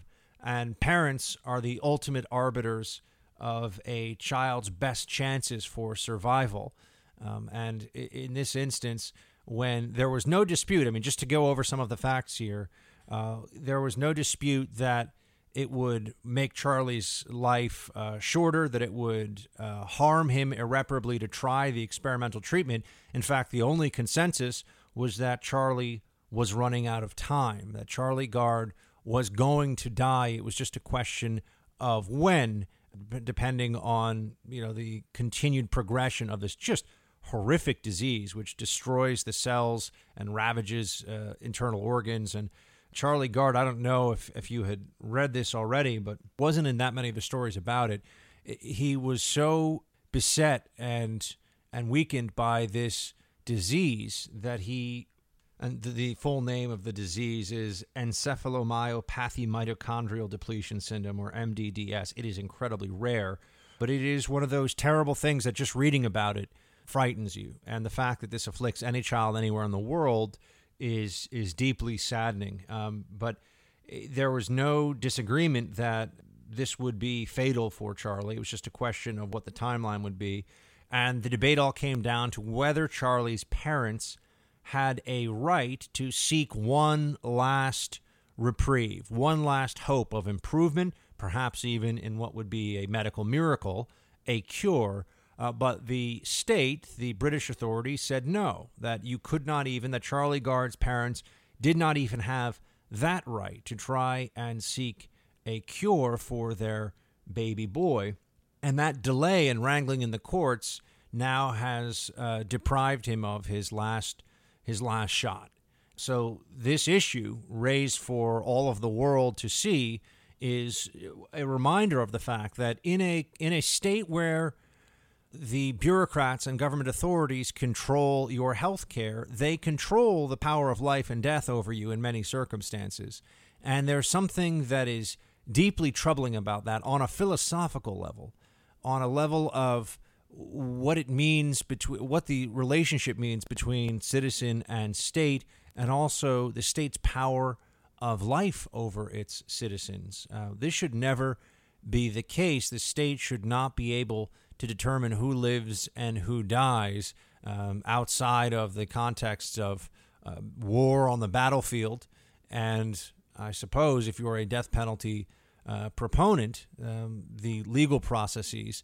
But healthcare decisions, this should not be left up to state institutions. They're just not equipped, and they're not going to be able to make judgments that are, judgments that are moral, judgments that are ethical, and that are fair.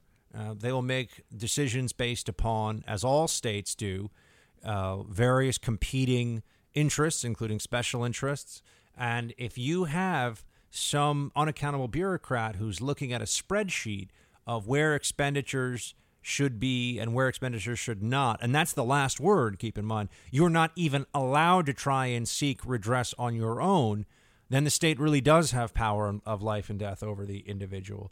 That was really the sticking point here. That was where the argument for the UK, I think, and for those in the medical community, it should be kept in mind that there were doctors who were saying, no, it actually is best that Charlie Gard be taken off of life support because he is just suffering and he's just going to continue to suffer and there is no hope here. There were doctors who were making that case that on humanitarian grounds to end his suffering, Charlie Gard should be allowed to die. Now, whether you agree with that ever philosophically speaking or not, that someone's suffering should be ended or they should just keep fighting until the very last, that should not be a decision that is left up to the state when there are competent parents, loving parents who are trying to make the best decision for their child. But at an even broader level, the Charlie Gard case is a reminder that we live in a world where there's tremendous interconnectivity and there's the ability for a story like this to go global and to be something that is international. One case, one life, can become the focus of the whole world, at least for a short period of time, for a few days. But we are also in this world of technology, and our connectedness also creates a sense of a disconnect often from our fellow human beings because we read so much about distant diseases and wars and famines and problems all over the world. It's easy to become somewhat numb to the transgressions of various states, including very advanced Western states and our own here in the U.S. And without getting too deep into discussion about abortion and about euthanasia's advances in this country, life really is under assault in our current era. I know that there are studies that show that violence and public tolerance for grotesque violence has gone down considerably over the centuries, and that we are, especially in the developed world, less and less accepting of violence, and we are becoming, as a race, a human race, less violent in general, and those are all very positive. Those are all very encouraging studies, whether you believe them or not. And of course, we're just one terrible war away, I think, from a shift in that trajectory. But with the era of the internet and states that can be omnipresent in a way and that have more insight into our day-to-day lives, and therefore also the greater ability to organize and control us, a state that does not protect life at every turn, at every possibility, is one that has become morally corroded. And it comes from all of us, really. We have to stand up and say, no, the individual, the sanctity of individual life, each individual life, is the very foundation of a just society. And all of the rights that we enjoy and all of our fights about freedom and individual liberty come from the concept that one life is precious. Every life is precious. And we are to do everything in our power, whenever possible and however possible, to protect life. And it is often not just forgotten in our society, but unfortunately here in America, that principle has been under assault. And we see it in discussions about what are so-called women's rights. We see it in discussions about euthanasia. And with Charlie Gard, you even see it in the guise of the healthcare service doing what is best for a patient and trying to override the rights of parents. So we need to keep an eye on this issue, and this is an ongoing fight. This is not something that's just today, next month, next year, we can stop talking about it. The sanctity of life is the basis for a just society, and we need to do a lot of work on this issue here in this country, in the United States, and in the United Kingdom as well, but I'll leave that to them for now. Team, we will hit a break here and come back. Stay with me. Team, I have to give you something of a content warning here because this is going to get weird. It's going to get a little bit gross, but it's also a discussion that we have to have because the left is forcing us to have it by pushing policies and social perception in this direction. So just a little content warning. We're going to talk about something called menstrual health activism. I was not familiar with this until over the weekend. I did not even know this was something that anybody had to talk about or think about, but apparently it is. And this pretty much sums up, I believe, what menstrual health activists, what they believe, and this is from the Huffington Post, which is now just a conglomerate of left-wing lunacy. But here's what's written in the Huffington Post article that I'm going to talk to you about here on menstrual health activism. Quote, not all people who menstruate are women, and not all women menstruate. Now, my first problem with this is that it is false, is that it is provably and demonstrably false. Only women menstruate, and men do not menstruate. This is just a physical process. But why does this need to be overcome? Why do we have to have a debate, a discussion now about a very basic fact of biology? How has this become a place for activism, you might be wondering? Or some of you are like, Buck, I'm actually not wondering. This is so bizarre. But this is what's being pushed on the internet. I mean, this is the Huffington Post. One of the biggest sites in the world is pushing this now as an idea. And the piece that I'm referencing is powerful photo shows that women aren't the only ones who get periods. And it's this trans activist who is female who holds up a photo that's it's herself, but prefers to be called himself. Periods are not just for women, hashtag bleeding while trans, showing the area of and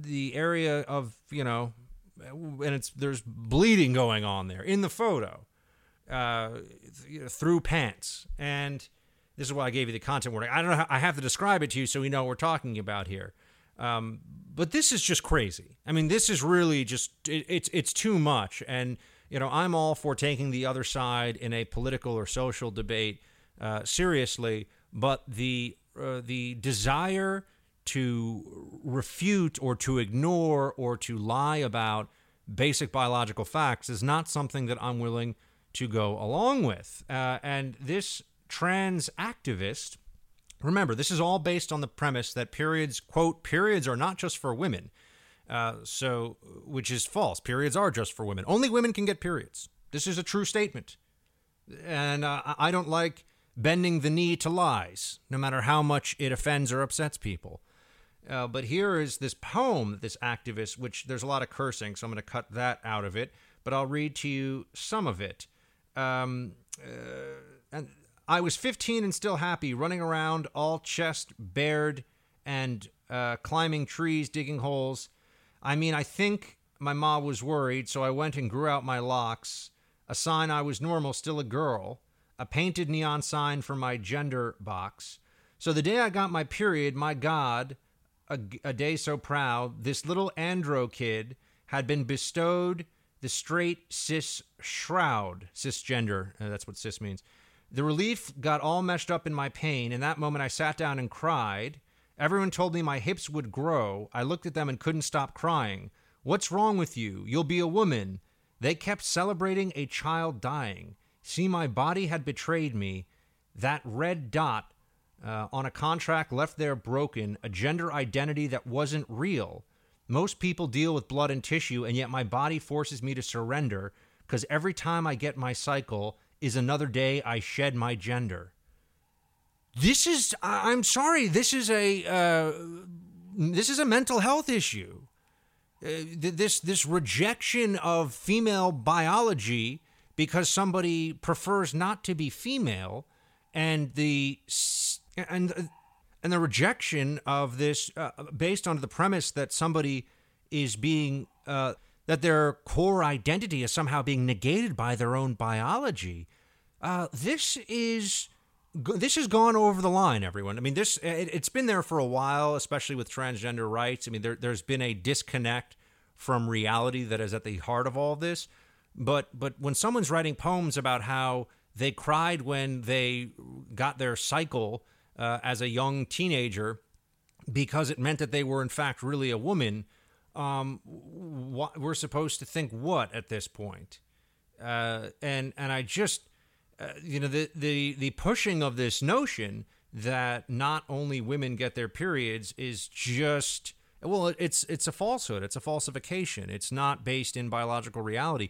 And it is so fascinating to me that the left, who are so imperious about science, #science, and not actual science, right? They're imperious about grandiose, centrally planned policy that they have to ram down people's throats with tremendous social pressure and government force in order to push along their preferred policy outcomes. And they call it science.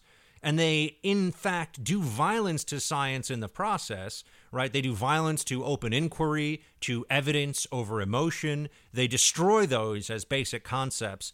And they have no idea even what the scientific method is, all these people who are yelling about science. But here we have the negation of basic biological functions in the Huffington Post. And I just wonder, at what point is it too much? At what point does it become a sign of bigotry merely to just remark on the differences between the sexes? At this point now, it seems like we are heading in a direction where it will be considered rude and perhaps even bigoted to note that women have a menstrual cycle and men do not, and that is, in fact, a manifestation of a scientific biological reality that is not mutable, is not changeable.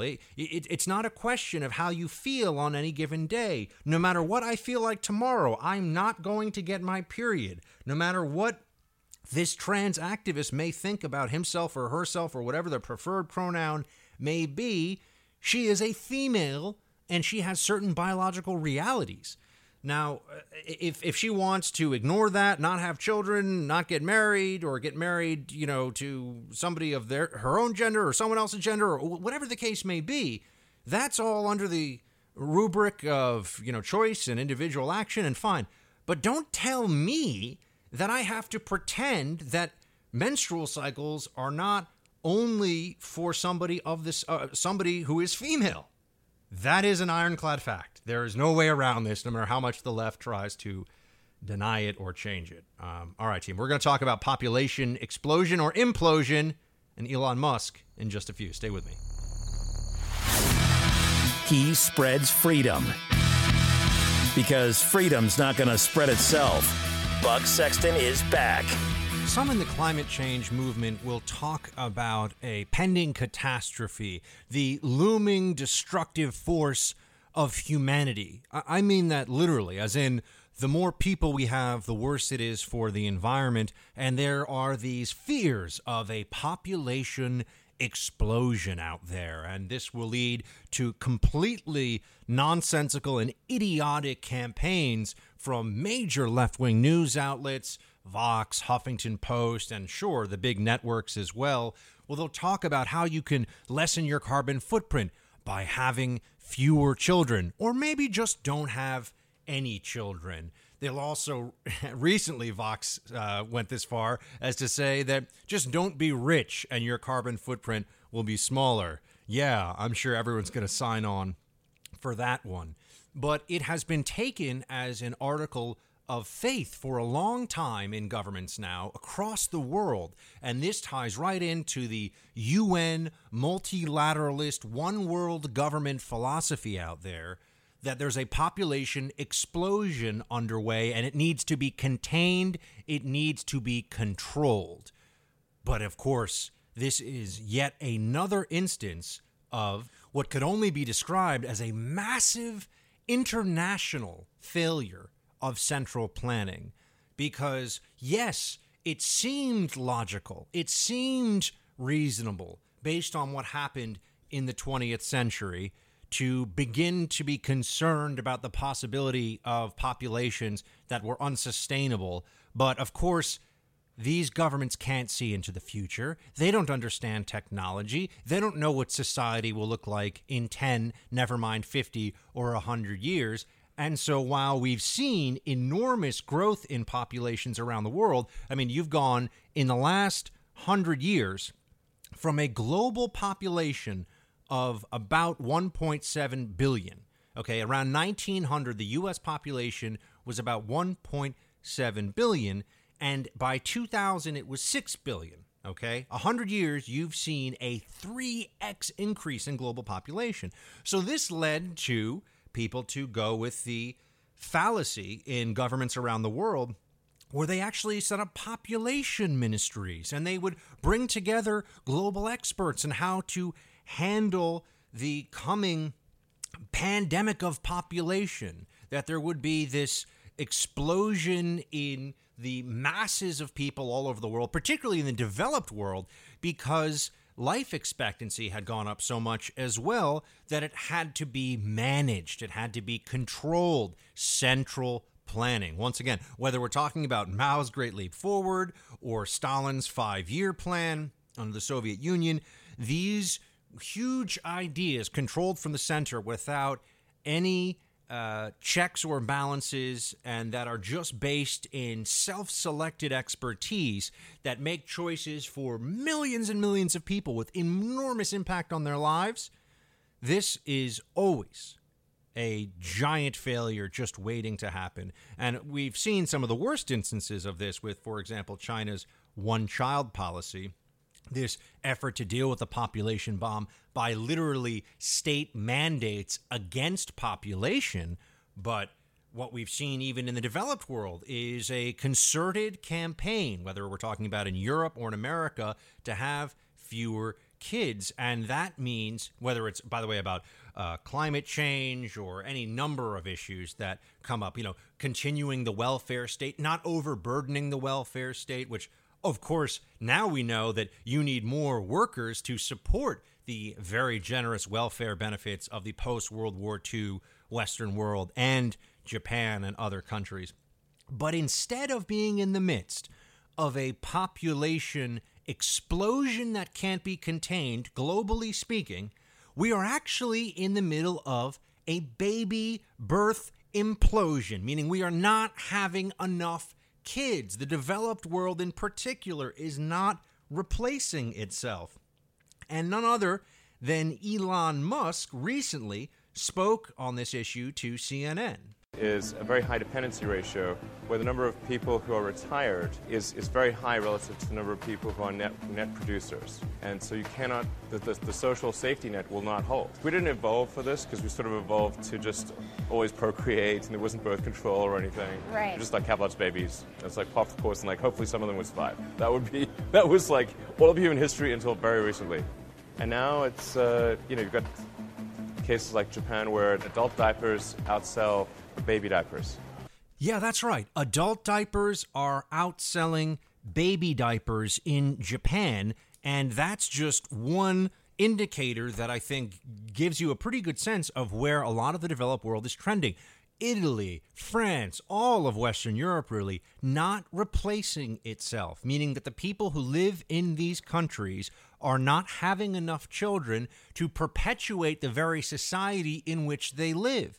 Now, this has also led to a whole bunch of issues where we begin to think, or we are told at least, that, well, the answer to this in the developed world is to bring in a lot of immigrants from the developing or the third world. And that, of course, includes many disparate cultures, and that leads to lots of cultural friction and dislocation. When we're talking, remember, not about immigrants in numbers that can be assimilated into the new culture, but massive infusions of foreign and often from one part of the world, foreign immigration. And we saw this in Germany with 1 million immigrants in 1 year. But even that is in fact not enough. And that's, I think, what people don't understand right now. Even if you went with incredibly lax border policies or very welcoming policies with regard to immigrants, the numbers won't be enough. Here's Elon Musk on that issue. We should be concerned about demographic implosion. Why do you say that? So if you look at countries like Japan, most of Europe, China, and you look at the birth rate in a lot of those places is only at about half of the sustaining rate. When you have an inverted demographic pyramid, so if you look at the pyramid and you've got age striation, 60-year-olds, 50-year-olds, 40-year-olds, 20-year-olds, like sort of a demographic pyramid. Right. And in some countries it's like an upside down pyramid, so it'll sort of fall over. It will not stand. So yes, you could in fact try to bring in large numbers of immigrants to make up for the implosion, the population implosion that's going on, but you're never going to have enough in terms of the numbers, and you're going to deal with a lot of the social, a lot of the societal problems that come along with infusions of people who don't speak the language from different cultures, who may need a lot more support and a lot more help in competing in the new economy. So immigration is not the answer to the population implosion. And governments are just waking up to this now because it's becoming a balance sheet issue. It's becoming an issue of how do we have taxation to support our, what in this country is the baby boom, but around the world, there's been this massive increase in life expectancy, and the central planners in any government that has the ability to centrally plan are looking at this issue and I think recognizing for the first time they have made enormous errors, that they did not really think about what the long-term projections should be, financially speaking, for the welfare states that they have created, because there simply aren't enough workers. There's not enough productivity to tax. And if you increase the taxation on your shrinking labor pool because you have far fewer people actually showing up, working, trying to do a job, then where are you? Now you're just stifling what already is a stifled and increasingly strangled private sector because of what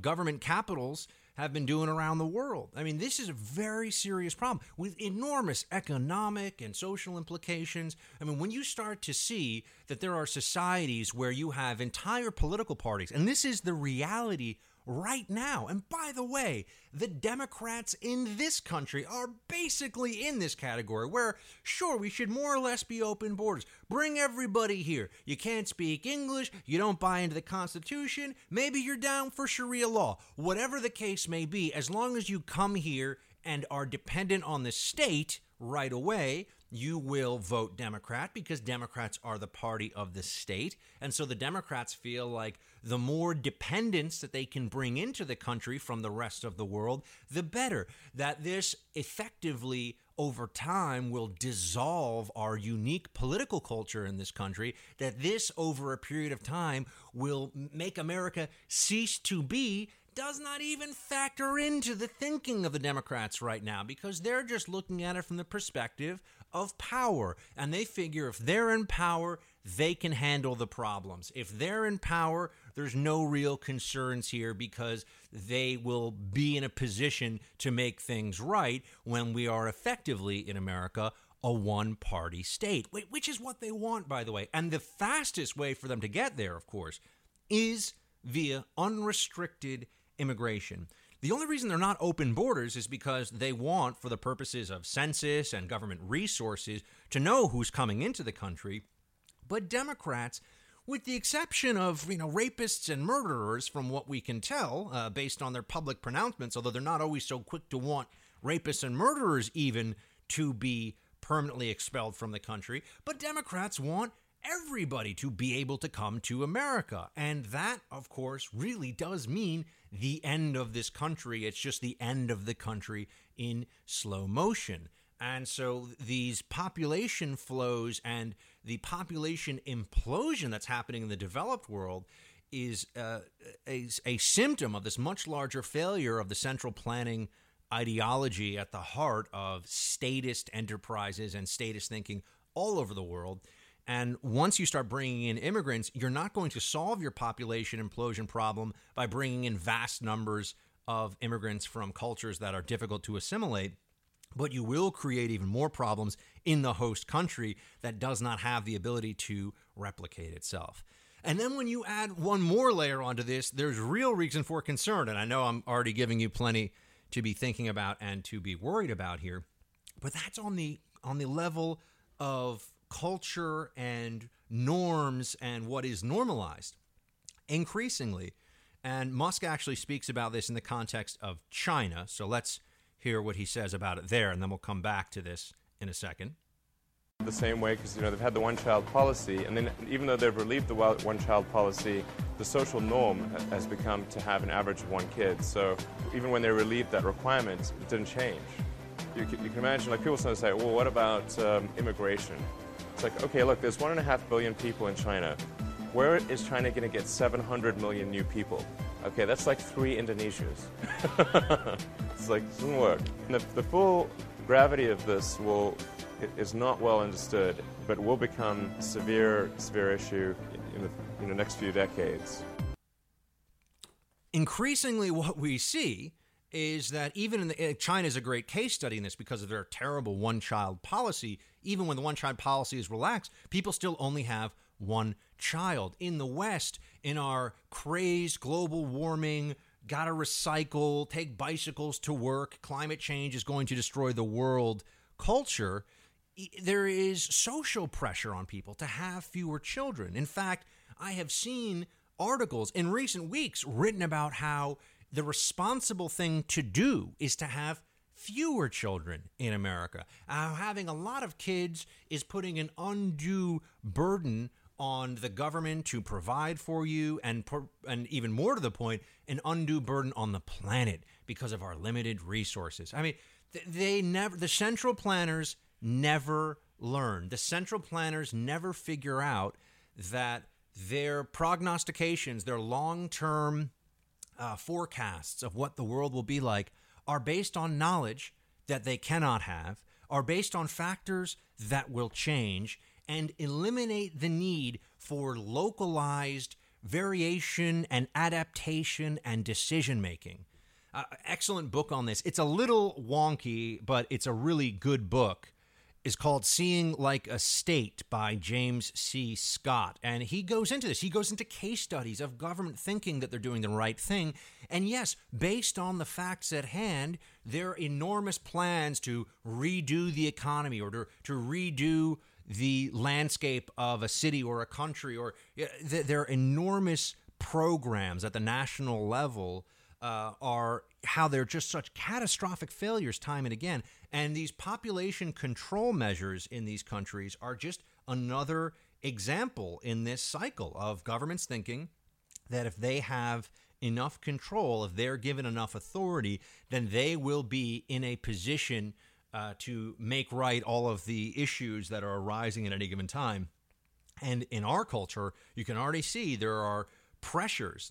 It's not just from the government. There are pressures from people. The progressive left is anti-Westerners having kids. They would never say this about the third world. They would view that as racist, and they want the third world to have as many children as possible. And by the way, there are some parts of the third world, although not all of it, there are some parts of the third world that are having children at beyond replacement value. And so that also creates a shift because population is power. Demographics are destiny. This really matters. And we're seeing it play out in the 20th century or 21st century in ways that once we get in the 22nd century, I think will be real indicators of who the next great powers will be. And in America, we should be having a much more open dialogue, a much more frequent dialogue about how people should be having kids. Americans have children, be fruitful and multiply. And I'm sitting here realizing that I got to get married, I got to have some kids. So yes, this is though from a social scientist, from a political scientist perspective, it is an enormous failure of 20th century thinking that population will need to be constrained. And in fact, if you look at the data on this, we would have 9 billion people right now if it weren't for the fact that we have all of these different programs and different social changes in place. You got 83 countries and territories, according to Foreign Policy, that exhibit below replacement fertility patterns, and those countries comprise about 44% of the world's total population.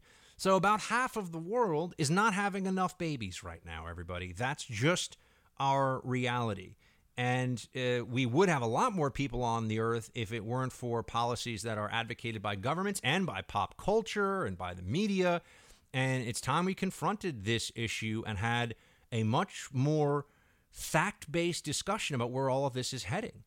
Because my generation is going to be hurt by it. The generation below me, in terms of how many workers are going to be supporting how many retirees, it's going to be a crushing taxation problem for them. And when you add on to that the $20 trillion in debt we already have, I mean, this is nation-state crumbling stuff. We have a population implosion looming, not an explosion. We need to have more babies in America and in much of the world. And with that, I'm going to go into a quick break here. Stay with me. All right, team, I went a little long in that last segment, so I just wanted to say thank you so much for listening. Please download the show. Go to Buck Sexton with America Now on iTunes. Click subscribe. Also, bucksexton.com. News stories posted there. And T-shirts and hats are available, so do check them out. And my friends, until tomorrow night, no matter what comes your way, shields high.